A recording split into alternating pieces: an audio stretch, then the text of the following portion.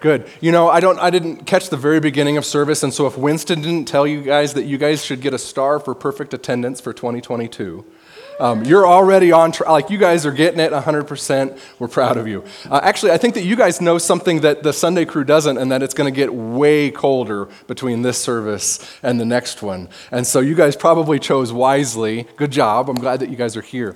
I want to talk to you guys today about church. Which is maybe almost an odd topic, right? Because we're at church. Do we need to talk about it? We're here, right? And so the way I want to start is I just want to tell you a little bit about my church experience.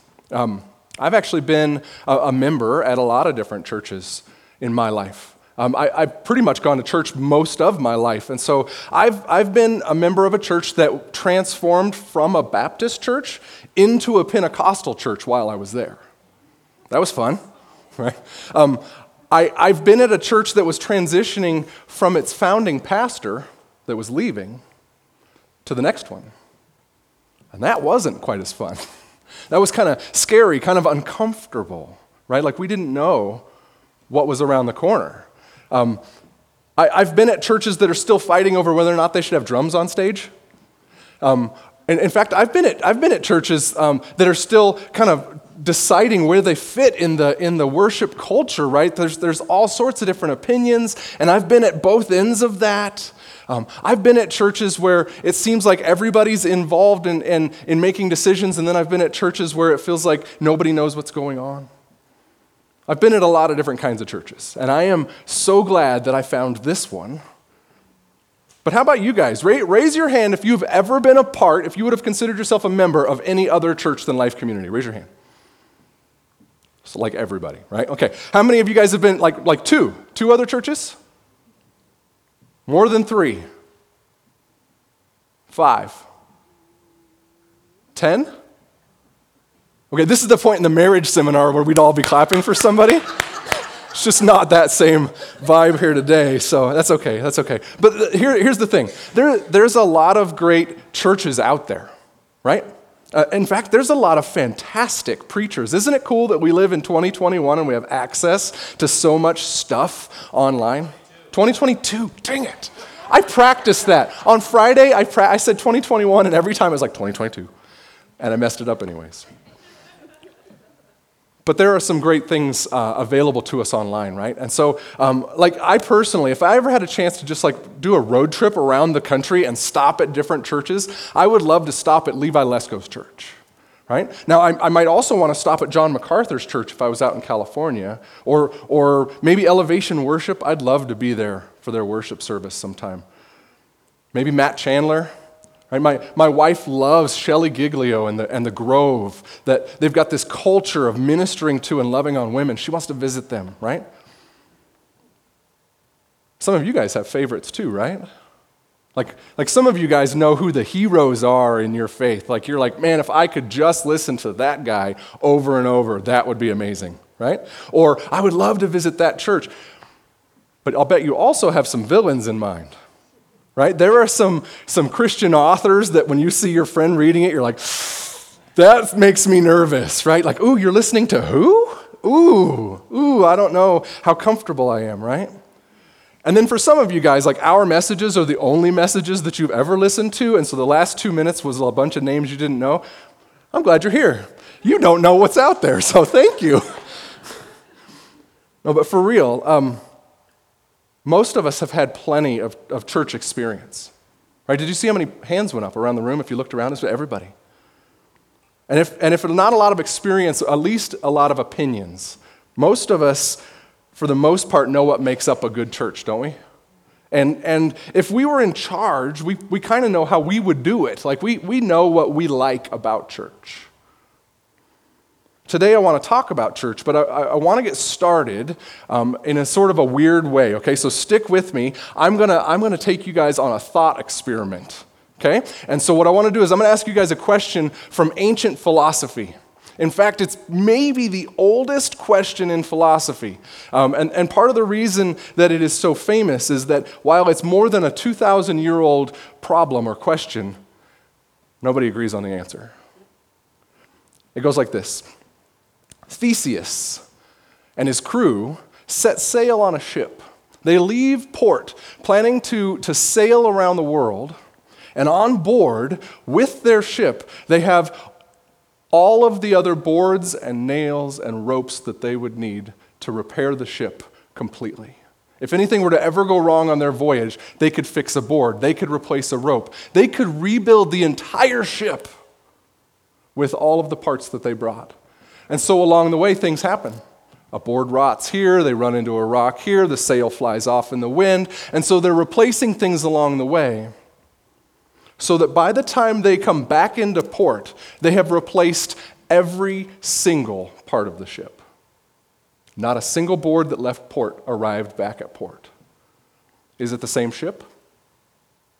That's the question. Oh, is it the same? You sit in that for a moment. That's actually kind of a good question, right? Because it wasn't like at some point they just burned it and rebuilt it. That would feel like a different ship. But slowly, board by board, nail by nail, as they traveled around the world, it became the same ship or a different ship. See, some people say that it's the exact same ship because it never stopped sailing. It never stopped its mission, right? And some people say, no, it's a new ship. Clearly, it's made up of new parts. So, how many of you guys here would say it's a new ship? Okay. And I'm assuming everybody else says it's the same ship. Okay. And then everybody that didn't raise their hands is like, why are we talking about this junk? This is not Jesus. I don't know what I came here for, but it's not this. All right, so what does this have to do with church? Well, let's find out, okay? I want you guys to start turning in your Bibles to 1 Corinthians chapter 3, because that's where we're going to spend our time today. But I want to give you a little background, because I don't like jumping into the third chapter of any book. I don't think it makes a lot of sense. And so, Paul planted this church, the Corinthian church. Paul is this apostle. He's traveling around the world talking to people about Jesus, and when he talks to somebody new, a new city about Jesus, and there's suddenly people there that believe they need a church, so he plants churches. And he planted this one. And he stayed for a while, but eventually he had to leave. He's a church planter, so he moved on. And along the way, other people have shown up. This guy Apollos came, and he was talking to him for a while, and he was teaching them things. And then either Peter came, or like some people that knew Peter, Cephas was his Greek name, they must have shown up, and they were teaching the church some things. And so you'd think that they had all of this great influence, and yet the purpose of the Corinthian letters, 1st and 2nd Corinthians, is that Paul sees problems in the church. And so he writes to them about their issues. There's something wrong with their church. And so while Paul is the founding guy, there's more people involved. And so when we pick up chapter 3, we'll see what's going on. He says, "Brothers and sisters, I could not address you as people who live by the Spirit, but as people who are still worldly, mere infants in Christ. I gave you milk, not solid food, for you were not yet ready for it. Indeed, you're still not ready. You're still worldly." Okay, so he's referring back to when he started the church. When he was first there, he's like, I realize that I was taking you from unbelief in Jesus into something. And so we had to start somewhere, right? And so I gave you milk. I gave you the simple stuff. It was basic. It was easy to digest. I didn't want to make it complicated for you. See, my boys, they're actually here today. My boys are huge now. Like every time I see them walk in the door, I'm like, duck! They're growing, and it's bothering me because I remember when they were babies. Like I remember the baby stage. When they're helpless, right? And they need you, not like, Dad, please pay for my video game upgrade. Like they're not going to live if you don't give them food, right? They need milk. Isaiah, my oldest, I don't know exactly how old he was. I think he was less than a year. Isaiah got mashed potatoes before he was ready for mashed potatoes. Like he was probably supposed to still be getting milk. We might have been trying some things out. And then a family member fed him mashed potatoes not knowing he wasn't ready for it.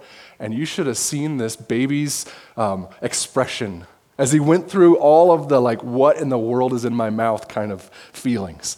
He's smacking his face, and he's pushing back against his thing. He's spitting stuff out, and he even kind of gagged on it. He really wasn't ready for the food. And it screwed him up.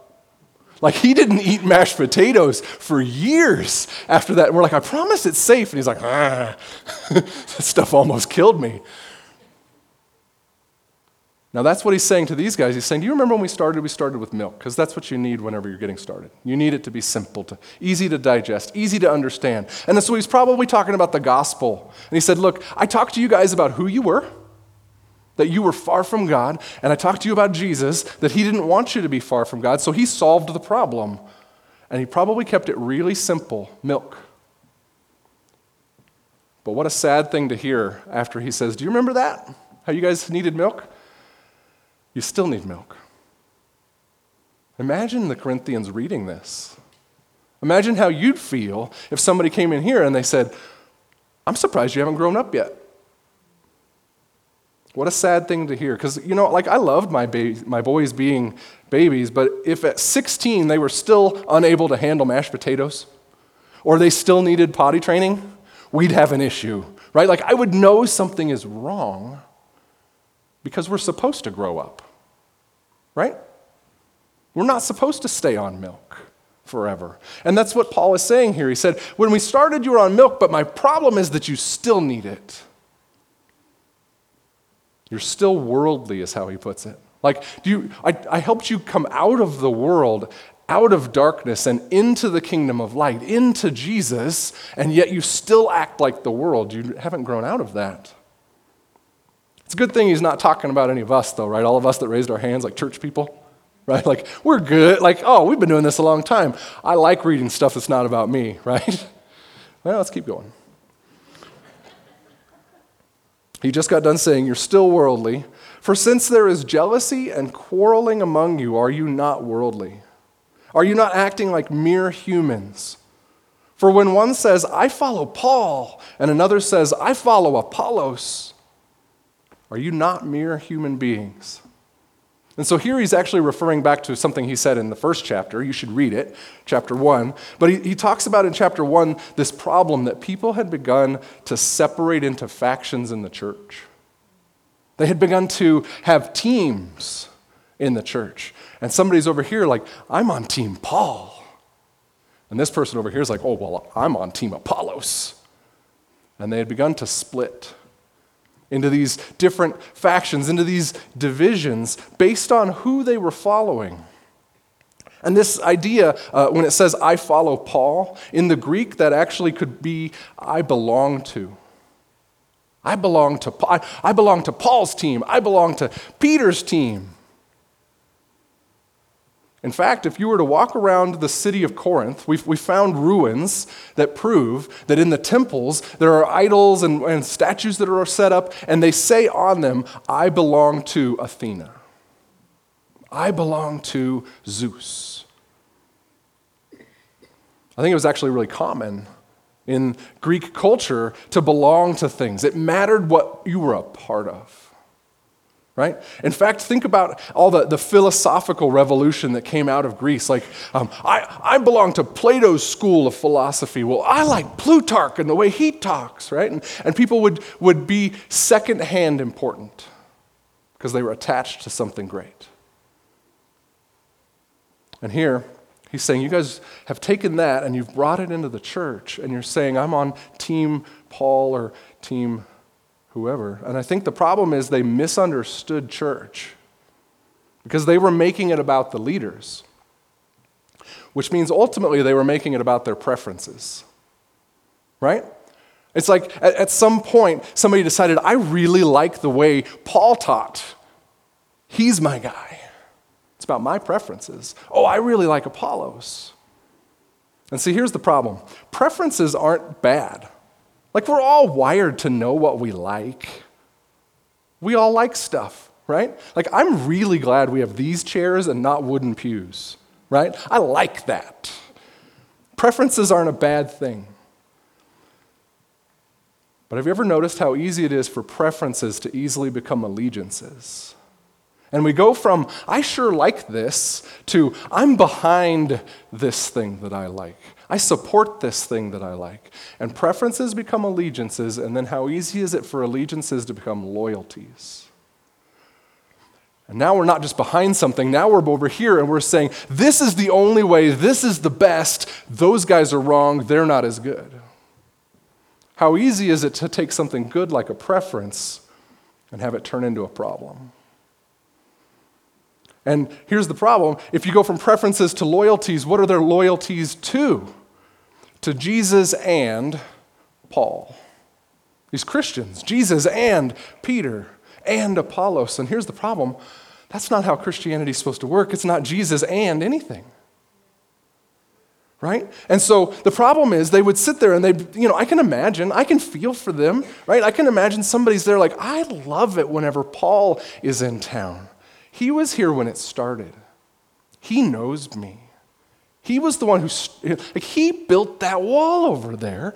I just feel connected to him, right? I grew up with that one pastor at my last church in Denver, and the way that he talks is just the only way that I've ever really enjoyed church.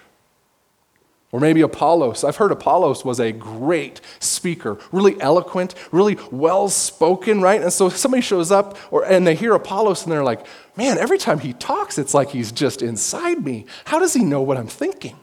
How does he articulate my thoughts for me? I love it whenever I hear Stephen Furtick on the radio or Matt Chandler or somebody, and I'm like, how does he get me like that? It's my favorite.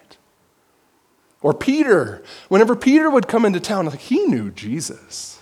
How cool would that be? To have one of the 12 walk in and be like, all right, here's the backstory. Right? And I love it whenever I learn something at church, something I didn't know, something that surprised me. See, we do it too. I think it was easy for them, and I'm not sure it's hard for us. How many of us have preferences that have become loyalties? Like, how many times do we hear, like, I'm a Baptist, I grew up Baptist, and somebody over here is like, I've never been anywhere but a Vineyard church, Vineyard.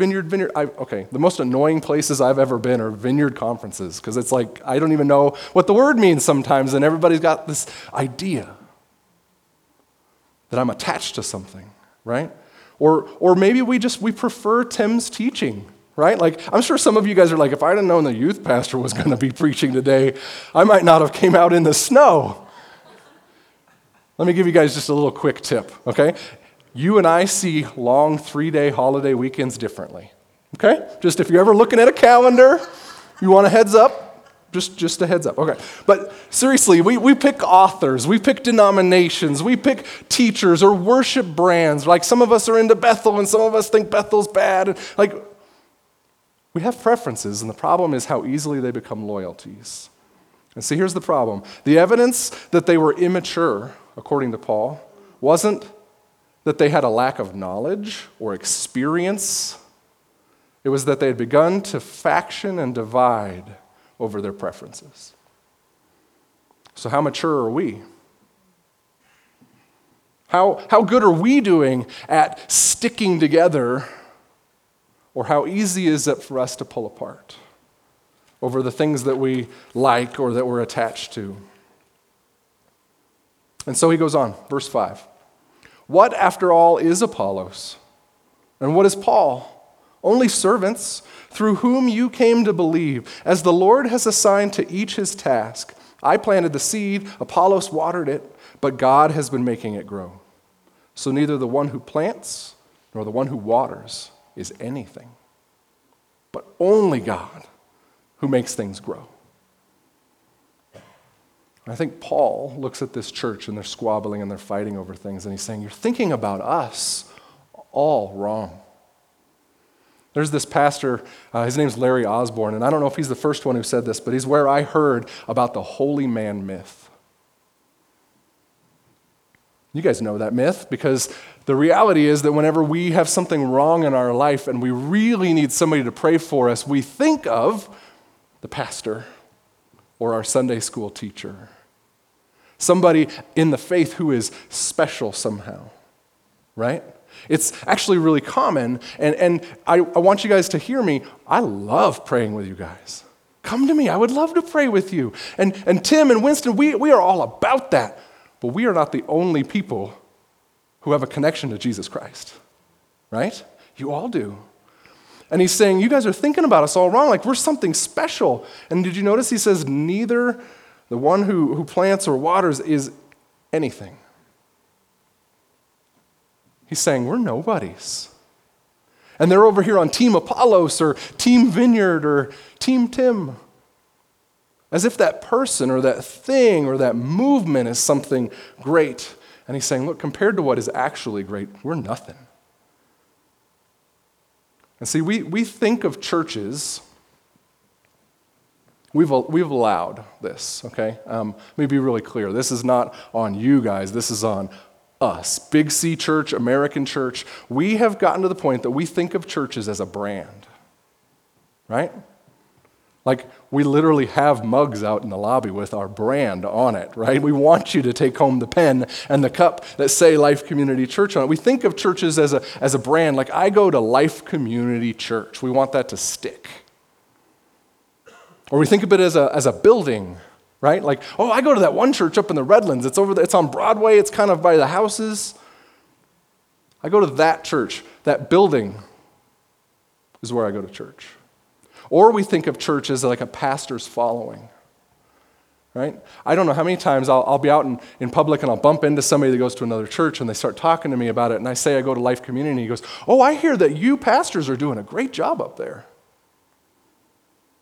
That makes me uncomfortable, right? Because it's as if the church is somehow built around the staff and the pastors. And see, it's a subtle thing. Our preferences become allegiances, become loyalties. See, here's my fear. My fear is that all the things that we do to make you like this church would actually take your eyes off of Jesus because your eyes are on the church for some reason, right? We want you to want to be here. We're glad that you're here. We are very purposeful about some stuff that make it comfortable for you, to make it a place where you could connect. It's on purpose. We want you to like it, but we don't want you to like it as much as you like Jesus. We don't want it to get in the way of Jesus Christ in your life, the way that Apollos and Paul had gotten in the way of how they did church. See, compared to God, these things are nothing, right? It's not about a building. It's not about an affiliation or a pastor. It's about God. And it's about you. All of you, actually. Let's keep going. In verse 8, he says, the one who plants and the one who waters have one purpose, and they will each be rewarded according to their own labor. For we are co-workers in God's service. You are God's field, God's building. Notice how he organized that? He said, we work for God. Like, we're hired hands that work for God. We're the ones that are plucking and working on the field. We're pruning the vines. But you're the vineyard.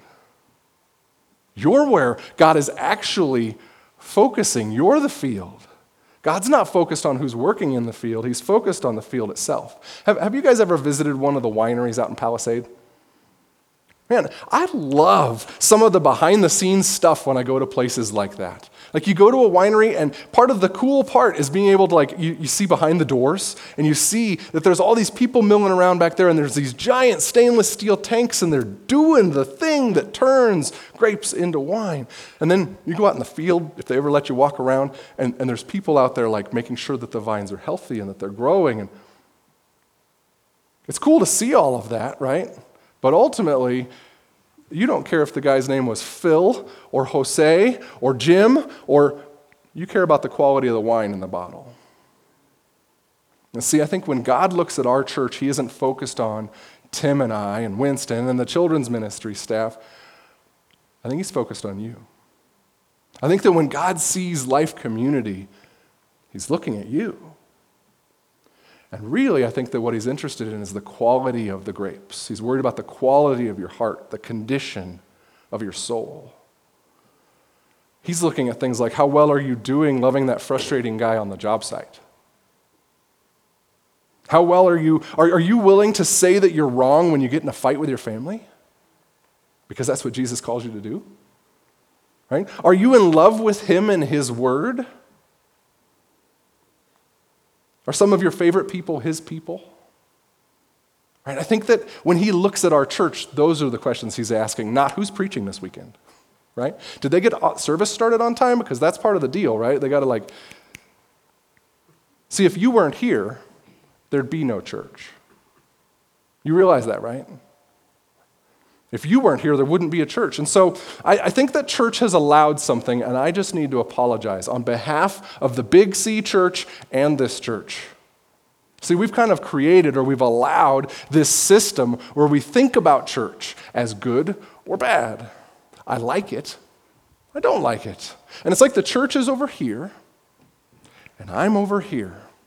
And then maybe once or twice a week, I go over here and I get something from the church. I get refreshed. I feel good. I have the tingles whenever we do worship together, right? Whatever it is. Somebody prays with me whenever I'm down. And then I go back over here. And then sometimes I go over here and I give and I contribute to what's going on. I serve a little bit. Maybe I donate. But then I go back over here. And I either like it or I don't like it, and the reality is that I could just find another one over there because I'm over here and it's not me. See, going to services and giving and liking the church, those are all good things, but the mentality that the church and I are separate is what's wrong. God would say, you're thinking about church all wrong. You don't go to church. You don't belong to a church. You are the church. You are the church. We together are the church. And so if we were going to read, if we had our paper Bibles open and we were just going to keep reading, there's a few verses that I'm going to skip really quickly, and I'm just going to give you a quick heads up. Paul has this great illustration where he talks about building on a foundation. And as long as that foundation is Jesus, then you are guaranteed entrance into heaven. But what you build with really matters. Because you could build with quality materials, or you could build with hay and stubble, but there's going to be a point when the fiery judgment of God looks at that and consumes everything that's not valuable. But the point of what he says in there is that it's all about Jesus. It's not about us. And then we get down to verse 16, where I think the weight of the chapter is. Verse 16 says this, "Don't you know that you yourselves are God's temple, and that God's Spirit dwells in your midst? If anyone destroys God's temple, God will destroy that person, for God's temple is sacred, and you together are that temple." So because I think this is really important, I geeked out on the words. So I'm just going to share with you guys what I learned, because I love sometimes the words matter and the study matters. And so I actually don't know how to say any of the Greek words, so I'm going to skip that part. I'm just going to go to what they mean. I hope that's okay. I live in the real world. You're not going to remember the Greek word, except for baklava. I heard that one the other day when Tim was up here. Okay. Did anybody get in baklava? Because if you didn't, everybody should get in baklava, okay? In a week, okay. Greek words that are in this passage that I think are important. He says, "Don't you know that you yourselves are God's temple?" That word temple could easily be translated, or more appropriately be, the Holy of Holies. And so if you know anything about the temple, the Old Testament temple, where God was on earth, where God could be found, where God could interact with people, with us, was at the temple. But the temple had layers. And so the outside layers were designed to keep out the Gentiles. And then the inside layers got progressively harder and harder to get into, because where God actually was so holy and so precious that only a few people could really ever go in there. That's where God was. And so this idea of the temple, that's where you would find God. It's the full expression of God on earth, where he could be enjoyed and he could be worshiped. And you see, it actually goes all the way back to Eden. All the way in the garden, when God started this world, he had every intention of being with people. He had every intention of this being us, him and us. But we were only 3 chapters into the story and we screwed it up, right? We broke that problem. We couldn't be with God. And so throughout Scripture, we see him trying to work to get back to something like Eden. And so the first version of that is like the holy mountains where Moses interacts with God. And then we see the tabernacle, and eventually we see the temple. And it's God working to be with his people. And what he's saying here is, don't you know that you guys, like Christians, you've put your faith in Jesus, don't you know that you guys are God's temple? And the you is plural in the Greek. When he says that you yourselves are God's temple, that's plural. That y'all, you guys together. Man, if we were in Texas, that would have been normal. That felt so weird.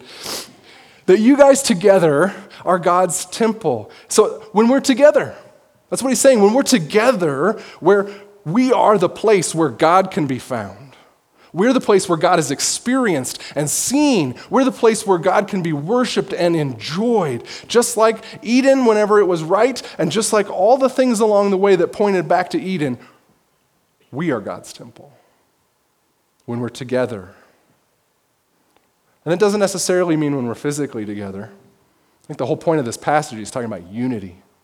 When we're together, you know what I mean? Like we're on the same page. Like we mean the same things. We have the same mission, the same goals. We're the temple of God. And then he says, if anyone destroys God's temple, God will destroy that person. Take a deep breath, because that's a little scary, right? The word destroy actually means diminish or to ruin or to spoil something, like to ruin it, to make it not as good. And so what he's saying here is, if you do things that actually hurt the unity of my people, I'm against you because you're against my temple. You're hurting the mission.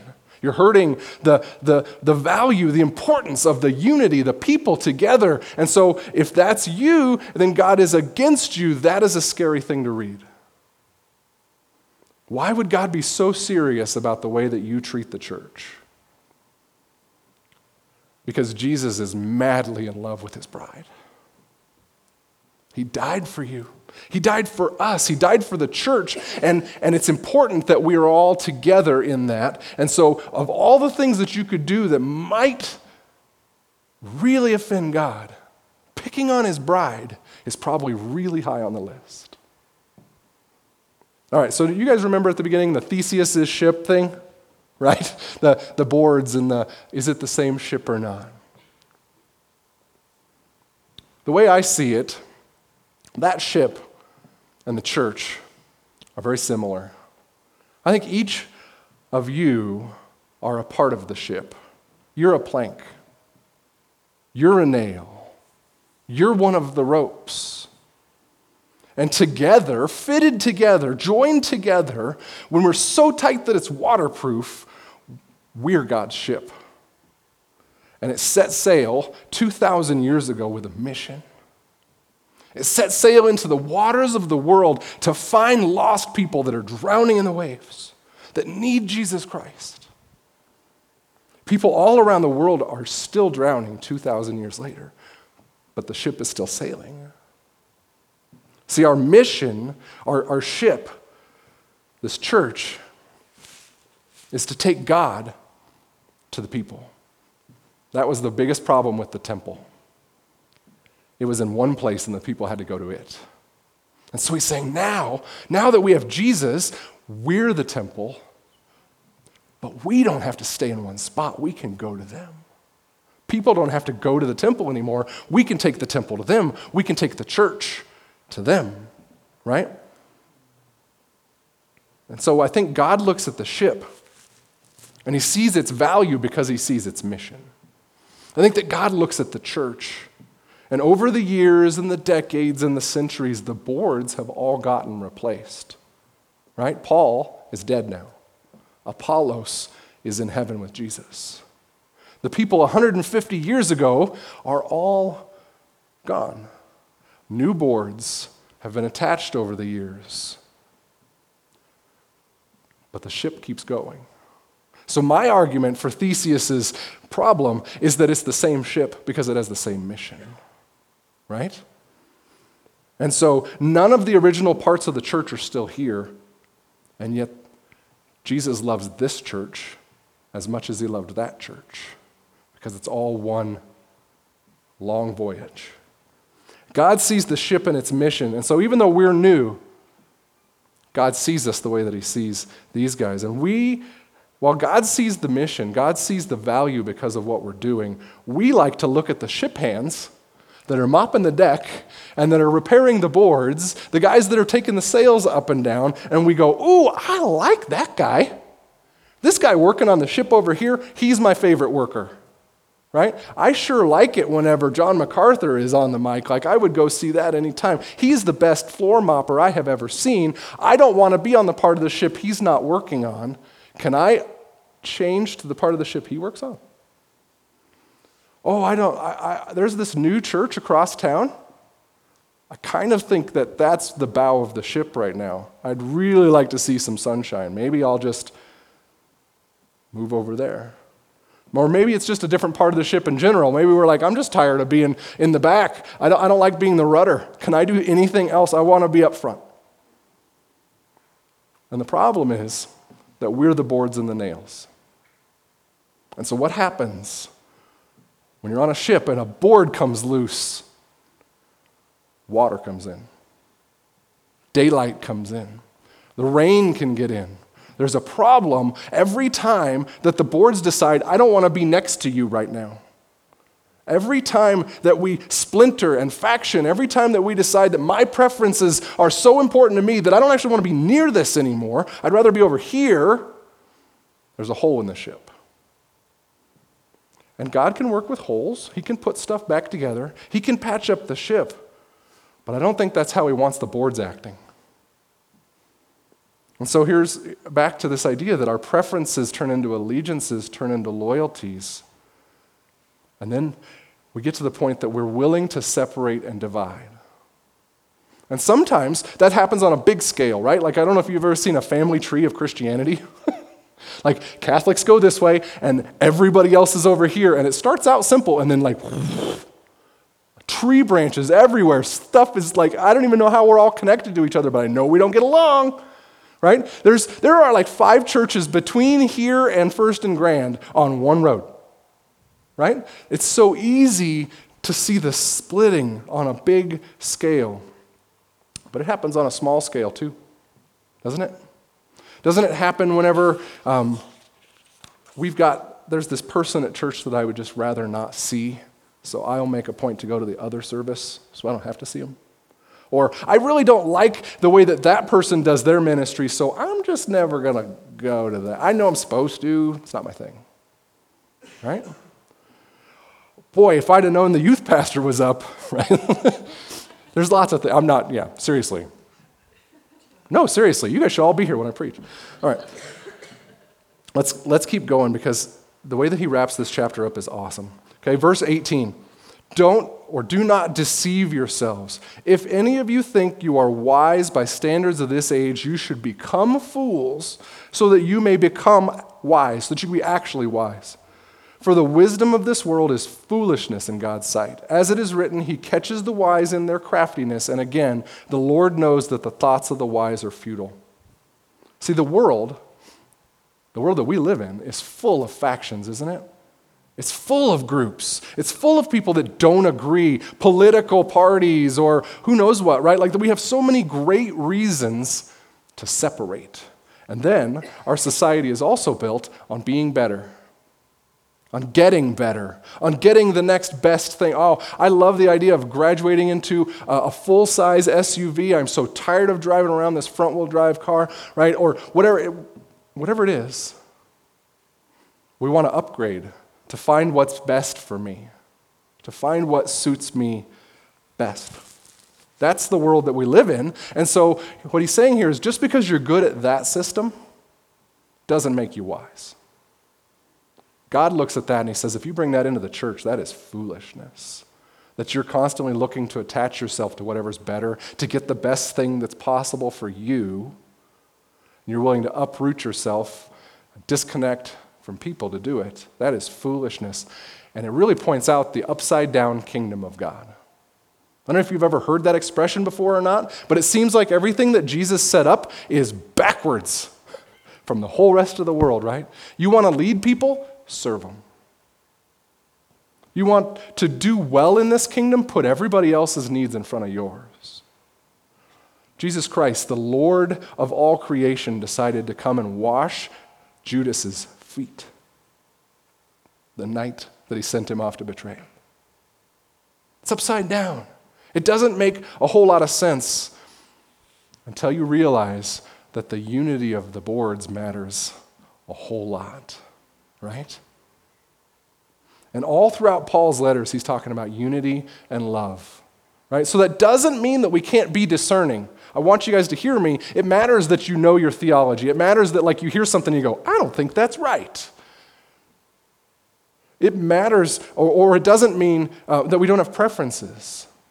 Please come here because you like it and not because you have to, right? It's okay that we have preferences. It's okay that we're discerning, but we fight for unity. Above our preferences, above the things that we would argue about, are we fighting for unity? And so then he finishes like this, verse 21. So then, no more boasting about human leaders. All things are yours. Whether Paul or Apollos or Cephas or the world or life or death or the present or the future, all are yours, and you are of Christ, and Christ is of God. And so he says, you guys are boasting about human leaders, and you're saying, I belong to Paul. I belong to Vineyard. I belong to Life Community Church. And he's saying, you don't belong to anything. They belong to you. So he says, all things are yours. They are for you. You are not for them. That's what he's saying here. God would use all these different things in your life to mature you into the image of his son, Jesus Christ. But we stand here and we're like, well, I'm on team Apollos, and we never hear what Paul is saying. I'm on team Paul, and the people in Apollos' team need help, and I'm like, well, I don't help those guys. They're not on my team. God would use all these things, just like in Romans 8, where it says God will use all things for the good of those who love him, right? That it doesn't matter if it's good or bad. It doesn't matter if it's life or death. God would use that. And so we come back to the question we had at the beginning of the chapter about maturity. See, we think maturity looks like when we get everything figured out, when we know more, and we're as right as possible. That's Christian maturity, right? I've been doing this for 25 years. Like, I can quote, fill in the blank. If growing in those things causes you to so narrow your perspective of the church, Paul might say, that's not maturity. Look, you're so focused on just these small things. See, maturity is actually being able to see all things as something that God can use for your good and for his glory. It's being able to chew up the meat and spit out the bones. Right? It's the maturity on your part to be able to say, I see exactly what God would use in this horrible situation in my life. That's maturity, not knowing more or attending more conferences. And so all this boils down to us seeing the church differently. See, it's not something that we participate in. It's not something we go to or that we belong to. It's us together. And so if it really matters how we treat the church, let me ask just a couple questions. Are we quick to leave when we're not happy? Do we talk about leaders behind their backs? Do we promote our favorite ideas or our people at the expense of other people and other ideas? What am I doing that might be causing division? And listen, we all have a story, right? And some of us came here because we were hurt at another church. And that's real. If you're here because you were hurt at another church, I've been hurt at another church. Like Christy and I, we were at another church where I was supposed to be an intern, and they were supposed to teach me. They were supposed to pour into me. And after my internship was up, they had basically just used us for what we could contribute to the church, but then they were judging us behind the scenes and saying nasty things about us to everybody else. And that hurt. Church hurt is a real thing. In fact, I'm pretty sure that I hurt somebody this week, and I'm still trying to figure out how to mend it. Some of you guys left because you were hurt. Some of you left another church because they were teaching heresy and you couldn't handle it anymore, right? But most of us ended up here because we like it. So don't hear what I'm not saying. I'm not even really worried about how you got here, but what if we started thinking about church differently going forward? What if instead of trying to bring people to church, we were trying to bring the church to people? What if instead of belonging to Life Community, you thought of yourself as Life Community, belonging to God? And so if we are the church, I want to put this point up. You don't go to church. You bring church to the building when you come. And so if we are the church, there's a couple of things I think that we could work on as we leave. One of them is this. Could you ask yourself, how could I be a better board on this ship? Is there a problem with somebody at church that I'm just avoiding? There's some things unsaid that I need to deal with so that we could be glued back together. Am I bitter about being hurt, but it's been a while and I'm just not really interested in re-engaging?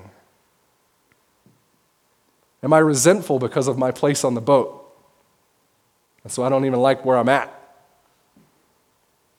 What if we identified those areas and we stopped because the unity of the boards is what keeps the ship afloat and on mission? And what if twice this week, before you come back into the building, we be the church? Out there. Not here, not at this location, not under this brand.